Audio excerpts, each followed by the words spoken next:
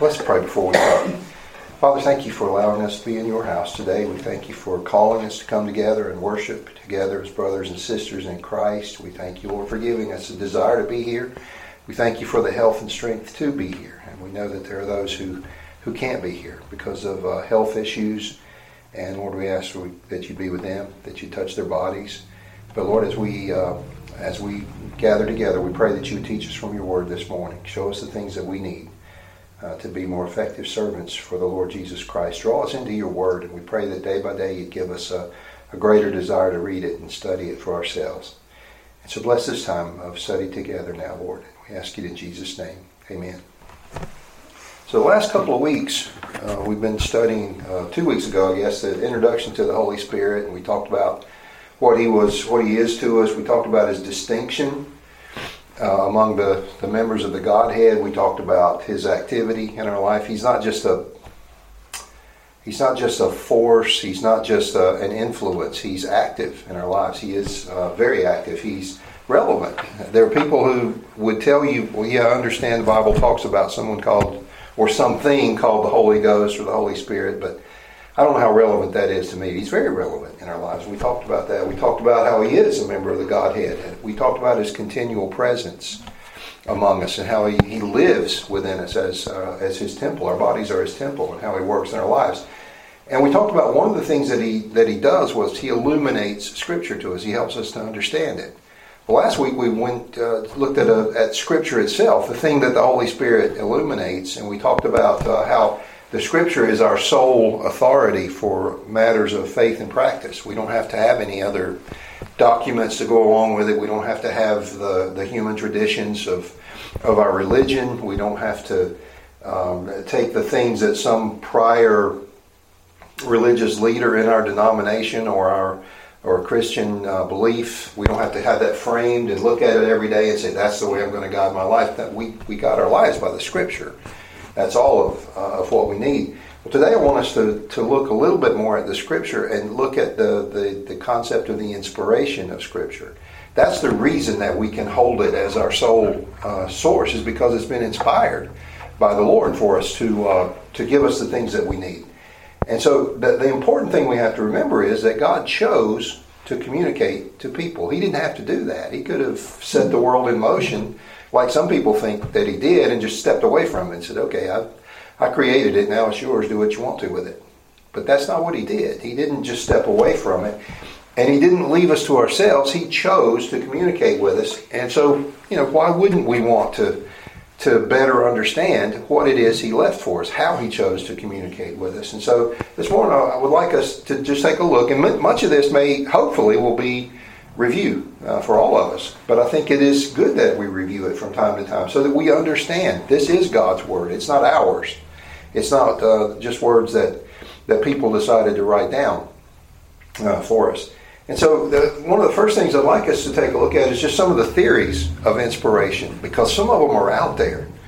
We were talking about last week about how there are people who say that they need the traditions of their religion, or they need the words that the Pope would say for the Catholics or other people alongside the Scriptures. And some of those are just way out there thoughts. Well, when you start talking about the inspiration of the Word of God, it gets a little weird too.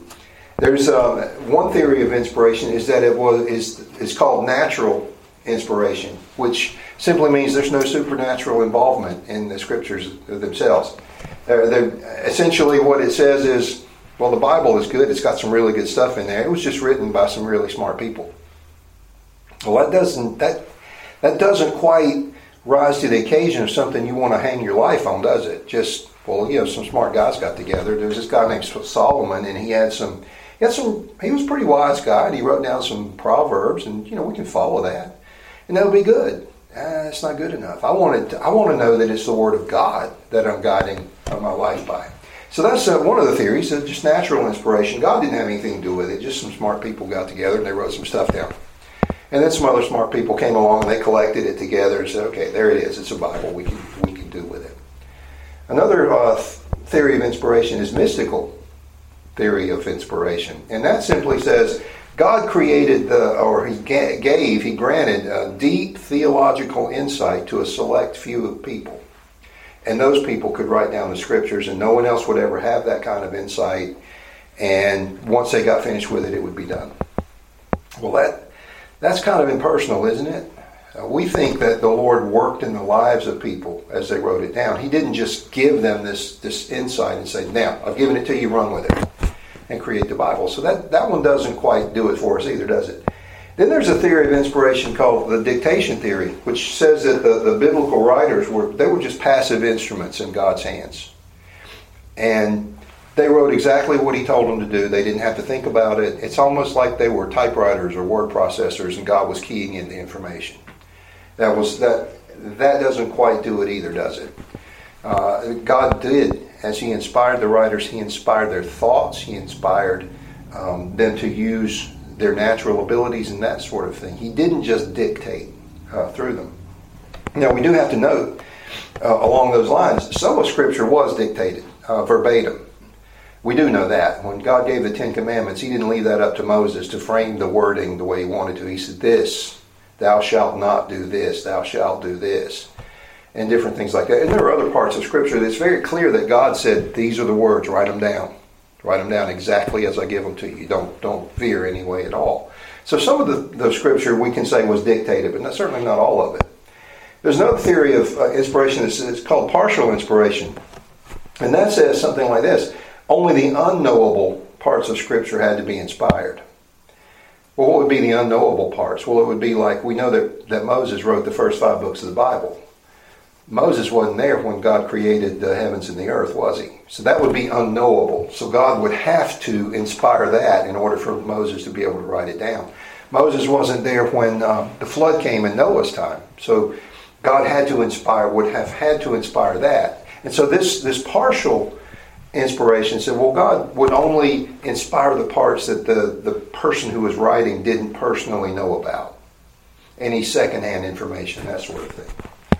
Another theory of biblical inspiration it's called conceptual inspiration. And it means that only the concepts of Scripture are inspired, not the words themselves. In other words, the idea of redemption, or the idea of justification by faith, the idea of atonement, those kinds of things, those ideas were inspired, but not the words themselves. Well, that's not quite good enough either. I don't think that's something we want to hang our hats on either. There's a neo-orthodox theory of inspiration that said because there were human authors, there are unavoidable errors in the Scripture. They have to be, because we're all fallible. So whoever was writing the Word, there's errors in there, and they're all over the place. Well, that certainly, for someone to give me this book and say, this is what you need for faith and practice, but it's full of errors, so be careful now, you hear? That doesn't do it for me. How about you? So I think we can say that the neo-orthodox view of inspiration is it's bogus. Then there's a 7th theory of inspiration. It's called fallible inspiration. And this one's kind of like the neo-orthodox. It says that Scripture is inspired, but not without errors. God inspired the writers, but there's still things in there that are wrong. There are errors in there. Again, I don't want to hang my hat on that, do you? I don't want to base my life on something that that those who claim a theory of inspiration say, yeah, it's inspired, but it's got some errors. So we'll just move around those, and we'll just look out for them. Well, who among us is wise enough to figure out where the errors are? I don't think that a God who would choose to communicate with us would choose to do it with a book or a set of books that had errors in it. That would be foolish, wouldn't it? And we do not serve a foolish God. So there's another explanation that is far better for us. It's called the verbal plenary view of inspiration. It says that Scripture is inspired. The individual words of Scripture are inspired. The men who wrote the Word of God, He inspired the words that they would use. And then when they took those words and they put them together into ideas, phrases, sentences, paragraphs, that was inspired. And then when they took all of those ideas, those words, those ideas, those sentences, paragraphs, and they put them into individual books, those books themselves were inspired. All of it was inspired by God. He wasn't just dictating. He wasn't forcing the men the authors to write specific words, but he did inspire the words that they used. He guided their thoughts so that what we ended up with was the exact message that the Lord wanted us to have. And that's called the verbal plenary view of inspiration.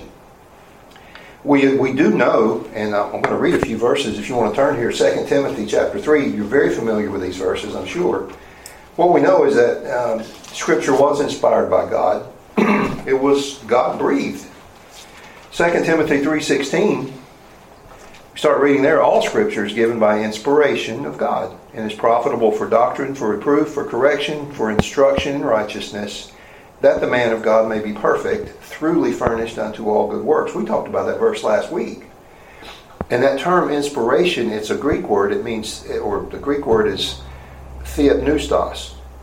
Theos, it's a compound word made up of theos and neustos. Theos is God. Neustos, it's spelled, and you might recognize this, it's P-N-E-U, as we get our word pneumatic from it. It's a pneumatic tool is a tool that is powered by air, right? So what it's saying is that the Word of God was inspired in such a way that God breathed it out as He communicated the ideas to these people.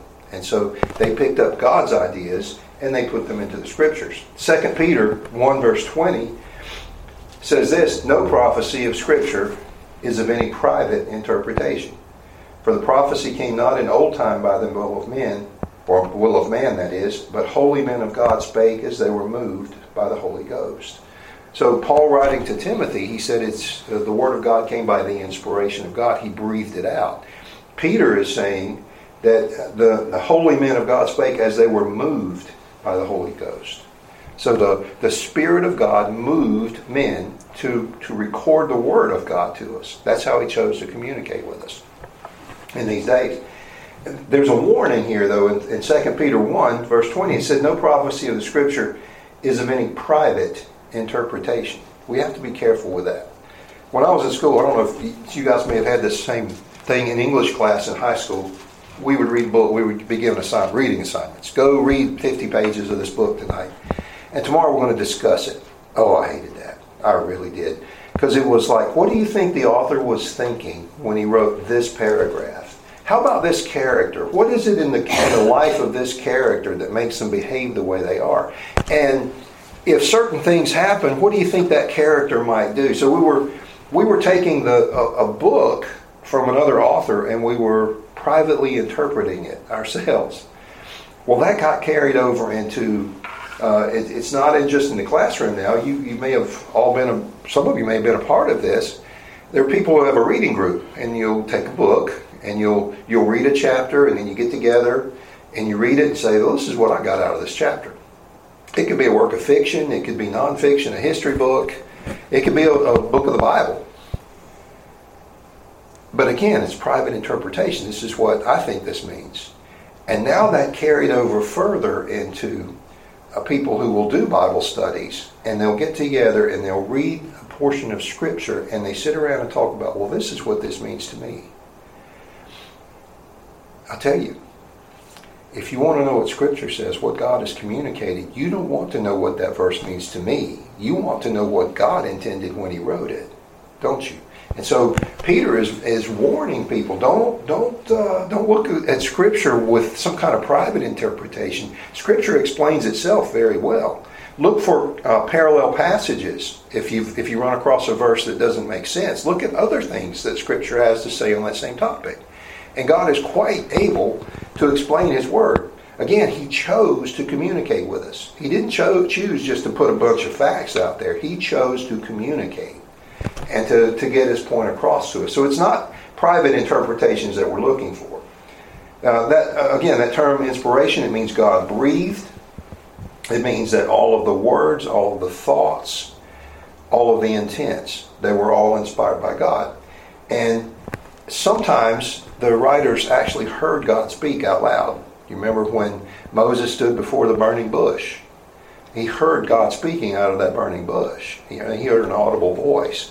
When Samuel was a little boy, he heard the Lord speaking to him. So sometimes people actually heard the voice of God. speaking to them, and then they were able to record his words. Other times, the words, I think they were just impressed upon people's minds, their hearts, maybe in a vision they heard, or a dream. They may have heard the Lord speaking to them, but they recognized it was God's word, and then they were able to record that. But both were just as important as one as the other, as God He inspired His word to these folks. And the Old Testament writers, they use this term, "Thus saith the Lord," over 2,000 times in the Old Testament. These were people who knew that God was speaking to them, giving them the message. And so I think that's very good, don't you? It's not like, well, Kevin told me to write this down last week, so I think I'll write it down and I'll call it the Book of Clint. That wouldn't help anybody, would it? Because Kevin and I are both fallible. Me maybe more than he is.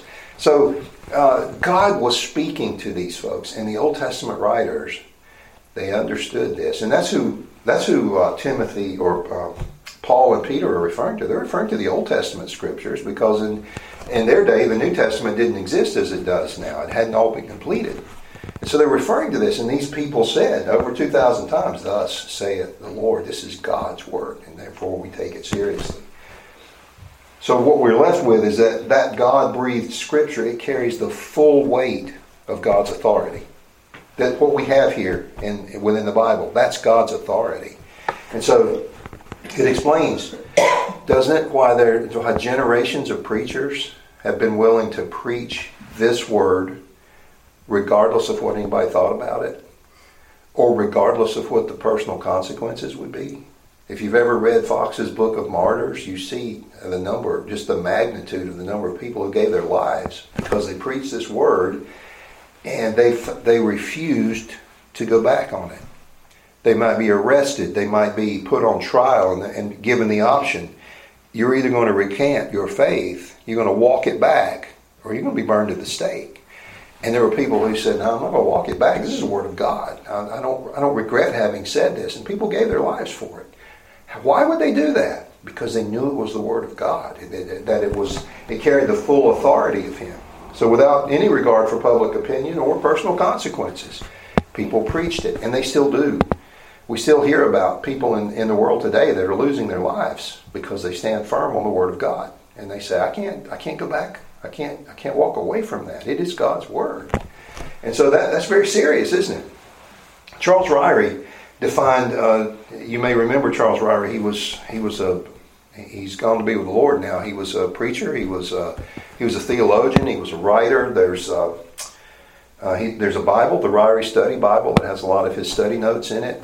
He was a professor at Dallas Theological Seminary. I think he was a dean of one of the departments for some period of time. But anyway, he was a biblical scholar. And he had this to say about biblical inspiration. He said that he defined it as God's superintending of human authors so that using their own individual personalities, they composed and recorded without error, in the words of the original autographs, His revelation to man. He said God superintended it. The human writers weren't left to themselves. It's good for humans to have people as bosses, supervising, superintending them sometimes, isn't it? It's good for little children if you give them a task to do that you keep an eye on them. They can go astray really quick. Well, we can too. And so even the human authors, they could have gone astray had it not been for God leading them to record His message the way He wanted it recorded. And so he said Ryrie says God superintended them. The gist is, the scriptures were not just the result of some kind of human genius. Some of these men may have been very smart.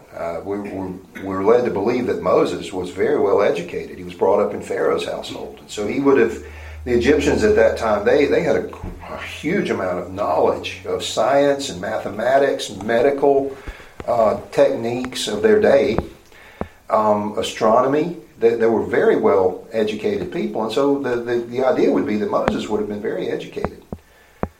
But it's not Moses' great education that allowed God to use him to record the first 5 books of the Bible. It was God's inspiration that did it.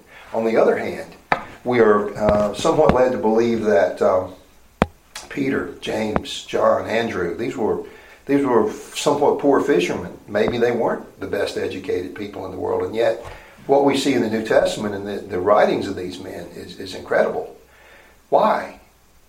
Well, they were reveling in their ignorance. No, that's not what it was at all. The Word of God was given to them by the Spirit of God, and they recorded it. And so God was superintending them. He said, Ryrie also said they used their individual personalities. And this is where it gets good, because God didn't just dictate the Word or His message to these men. He used their own vocabularies. Those fishermen had a completely different set of vocabulary than Moses did. Completely different set of vocabulary than David did. David was a fighting man. He started out as a shepherd tending sheep, and then he became a warrior. Solomon, he was a more peaceful man. He wasn't a man of war, so his vocabulary would have been different. Think about Daniel. Daniel spent most of his life living in Babylon, and so his vocabulary would be different. His figures of speech would be different than the other writers, and God incorporated all of those things into the Scripture. Their grammar, even. If you read some of the gospel accounts, I look at it and I think, wow, that grammar doesn't sound quite right. And it was because these are different people. They're coming from different ways, and yet the Lord was still allowed those grammatical changes to enter in, and yet it was still His Word. And so He was able to use these men. And so all of that was incorporated, and it was all incorporated, as Ryrie points out, without error. God's inspiration of Scripture, it excludes any errors from ever having been in those original manuscripts. Now, we know that what we have in front of us, this is not the original copy that Moses wrote, or that Isaiah wrote, or Jeremiah, or any of the Scripture writers. And we know that they're copied. They were copied very meticulously. And so the original copy had absolutely no errors. The copies might have had a punctuation error, or they might have transposed, a dyslexic copyist could have transposed a couple of letters. But there's never, the scholars who have studied it, they've never found any significant error in any of the copies. And we'll talk about that a little more in a few minutes. Historically, even when errors have been found in one copy compared to another copy, it's been relatively few and basically of little consequence. Isn't that amazing? That the Word of God, the printing press was invented. Does anybody remember the date? Like 1400 or something like that, maybe? I may be wrong. Somewhere along in there. Before that, everything had to be copied by hand.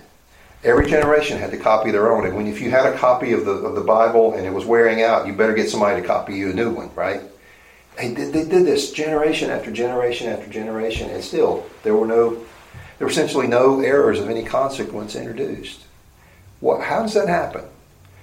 By the power of God. It doesn't happen by weak people doing it themselves or genius people doing it themselves. God gave His Word and He protected it. So that was Ryrie's definition of biblical inspiration.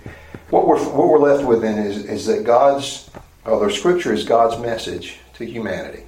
He chose to communicate with us, and that's the way He did it. And Christians might differ on a whole lot of things, but a primary belief that the Scripture is God's Word, that's something we can't differ on. We have to agree with that.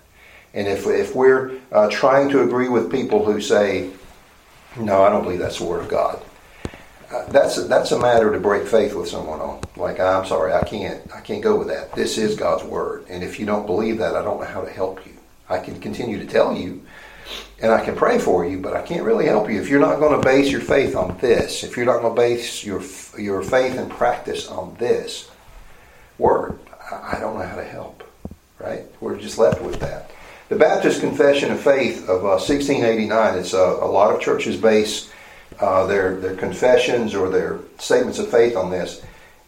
Article 1, Section 1, it tells about the Holy Scriptures. Listen to what it says. This is somewhat Old English. It's not modern English. It says, the Holy Scripture is the only sufficient, certain, and infallible rule of all saving knowledge, faith, and obedience.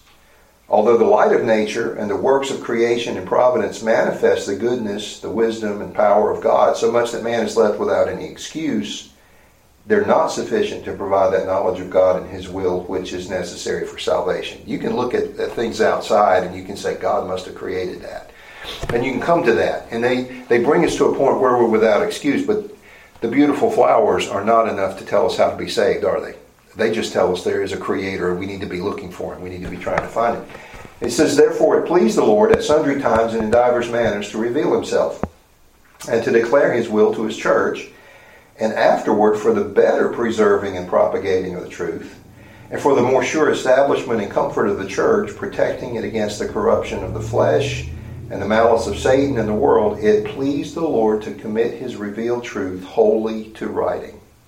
It says, basically, and Scripture does teach this, and at diverse times in the past, or at different times in the past, God spoke to people out of a burning bush or in a vision or something like that. But there came a point in time when God said, we're not going to do this anymore. That's not the way I'm going to communicate with people now. I'm going to give them a written word, something they can read, something they can hold in their hands, something they can memorize. So if they lose their copy, it's still up here.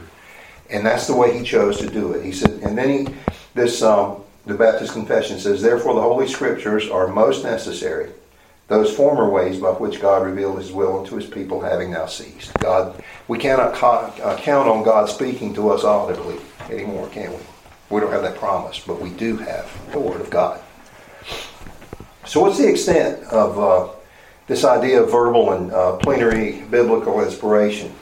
Well, let's look a little about, I'm getting really tongue-tied this morning. Let's look at what it means, the verbal plenary inspiration. It means that those original autographs or those original manuscripts, it means that they were inspired in their entirety. Now, copies of those are not considered to be inspired, only the original. But we have to understand this. The copies are also not considered to be filled with errors. They were very meticulously copied, and we've heard the stories about how the scribes, they took that very seriously, what they were doing, because they knew they were handling the Word of God. They did not want to get any word wrong. They didn't want to get even the letters wrong. And when people have made, scholars have made comparisons of the ancient manuscripts, they actually have found really, really old manuscripts. And then they had some very new ones, and they'd been copied by hand over the time period. They even found some that were as much as 1,000 years difference between the original, the oldest one they could find and the newest one. And they found so few errors, it was just inconsequential. And none of the errors impacted any kind of doctrine. Nothing that would affect us in matters of faith and practice. Again, that is God's amazing protection of His Word. And how did that come about? Well, part of it was because of the care that the transcribers took. They would even they would count the number of words. They would count the number of letters in words. It almost like, Kevin, you got a programming background, right? It's almost like the parity bit that you would put in old code just to make sure you had the right number of bits in the line, and you would make those kinds of comparisons. Well, they did this kind of thing, and they did it by hand because they wanted so much to make sure they weren't doing this, introducing errors. To them, it wasn't just a job. They recognized this is God's Word that I'm handling, and if I get it wrong, someone's going to go off half-cocked in the wrong direction. They're going to think God gave a message that He didn't give, so I've got to do this right. And so to them it was very important that they do that, but more importantly, God promised Himself that He would preserve His Word. He didn't just rely on the copyists to do a good job. In 1 Peter 1:25, we're told the Word of the Lord endureth forever. It won't ever change. In Psalm 119 and verse 89, we read this, forever, O Lord, Thy Word is settled in heaven. It's not going to change. It's settled in heaven. People can burn copies of it. They can throw it away. They can confiscate it. They can change it in copies we have on earth, but it's not changing in heaven. The original is still there. Isaiah 40 verse 8 said, the grass withers, or withereth, the flower fadeth, but the word of our God shall stand forever. Again, it's not going to change. God did not just rely on these transcribers to make sure their copies were good. He doesn't even rely on photocopiers to make sure it's all right. He says, I'm going to make sure my word is preserved and it won't ever change. So we know that the actual words of Scripture were inspired. And that means not just the entire thoughts. We talked about this a few minutes ago. Some people look at it, well, and they'll do a modern translation, and they'll take a sentence like 2 Timothy 3:16, all Scripture is given by inspiration of God, and they may reword it a little bit, and they'll say, well, the idea is the same as it was before, so it's okay. It doesn't really matter what words I use. It's not just the ideas that God inspired; it's the words themselves. They were inspired by the Lord. Scripture repeatedly refers to its message as being God's words to His people. God's words, not just God's thoughts. The words themselves are inspired. God superintended, that is, He gave the human writers the ideas, He gave them the words, He used their distinctive style, and all of that without strictly dictating anything to them. He let them use their style of conversation, their style of writing to come across. And that's refreshing, isn't it? I love to read there's different authors that I love to read. Some of them, it's different preachers I like to listen to. Some of them come across, even if you're reading it, they come across kind of stodgy. You ever read stuff like that? And especially if you read, I like to read old commentaries and old sermons. People from 100 years ago, 200 years ago, 300 years ago, they had more time on their hands than we do. And I worked for a guy when we lived in Georgia. And Georgians, they're a little slower even than North Carolina in conversation. Their drawl is a little bit slower and all this. And my boss said that he had met some people who weren't from Georgia. He was from New Jersey. And he said, people where I'm from can say good morning in 10,000 words or less. The people in Georgia, not so much. That was his point. Well, some of the writers or speakers that we listen to, they might be a little stodgy. They might be a little really wordy. Others, it's like they just speak to you and it just rolls off the tongue, and it's like, that makes sense to me. I understand that. God used different people in different time periods to write the Scriptures, and He used those different styles. And so some of the books of the Bible, we look at it and we say, I can follow that. Others we look at and you think, that's a little tougher. The book of Ezekiel is a tough one to follow, isn't it? And you're reading through there and you think, I know Ezekiel saw something. I know he was trying to get it across, but I'm not quite getting it. And so you look for commentaries that try to bring it down into a simple English. But see, the Lord used all of these different men to get His Word across, and He inspired it all. Inspiration includes, by the way, inerrancy, which means no errors. Not only is it inspired by God, but it doesn't include errors. That's a different study, but it's good to know there aren't errors here, isn't it? That we can rely on this. Okay, that's a meaning of what it means when we say that the Bible is verbally inspired. It's plenary. It has the concept of plenary inspiration. All of the words are inspired. But what does the Bible itself have to say about inspiration? I will read a series of verses. You don't have to look at these. You don't have to turn there. First thing, God breathed His Word to human writers. We've already looked at this in 2 Timothy 3:16. All Scripture is given by inspiration of God. A second thing that we can see in Scripture regarding inspiration, human writers were moved by the Holy Spirit. And we've already looked at that as well. 2 Peter 1:21. Holy men of God spake as they were moved by the Holy Ghost. So we know those things. A third thing we can look at, God gave specific commands to men to write His Word. Specific commands. Now, I'm going to read you a couple of verses. In Exodus 17, verse 14, the Lord said unto Moses, write this for a memorial in a book. Moses, I want you to write this down. Take this down so that other people will be able to read it later on.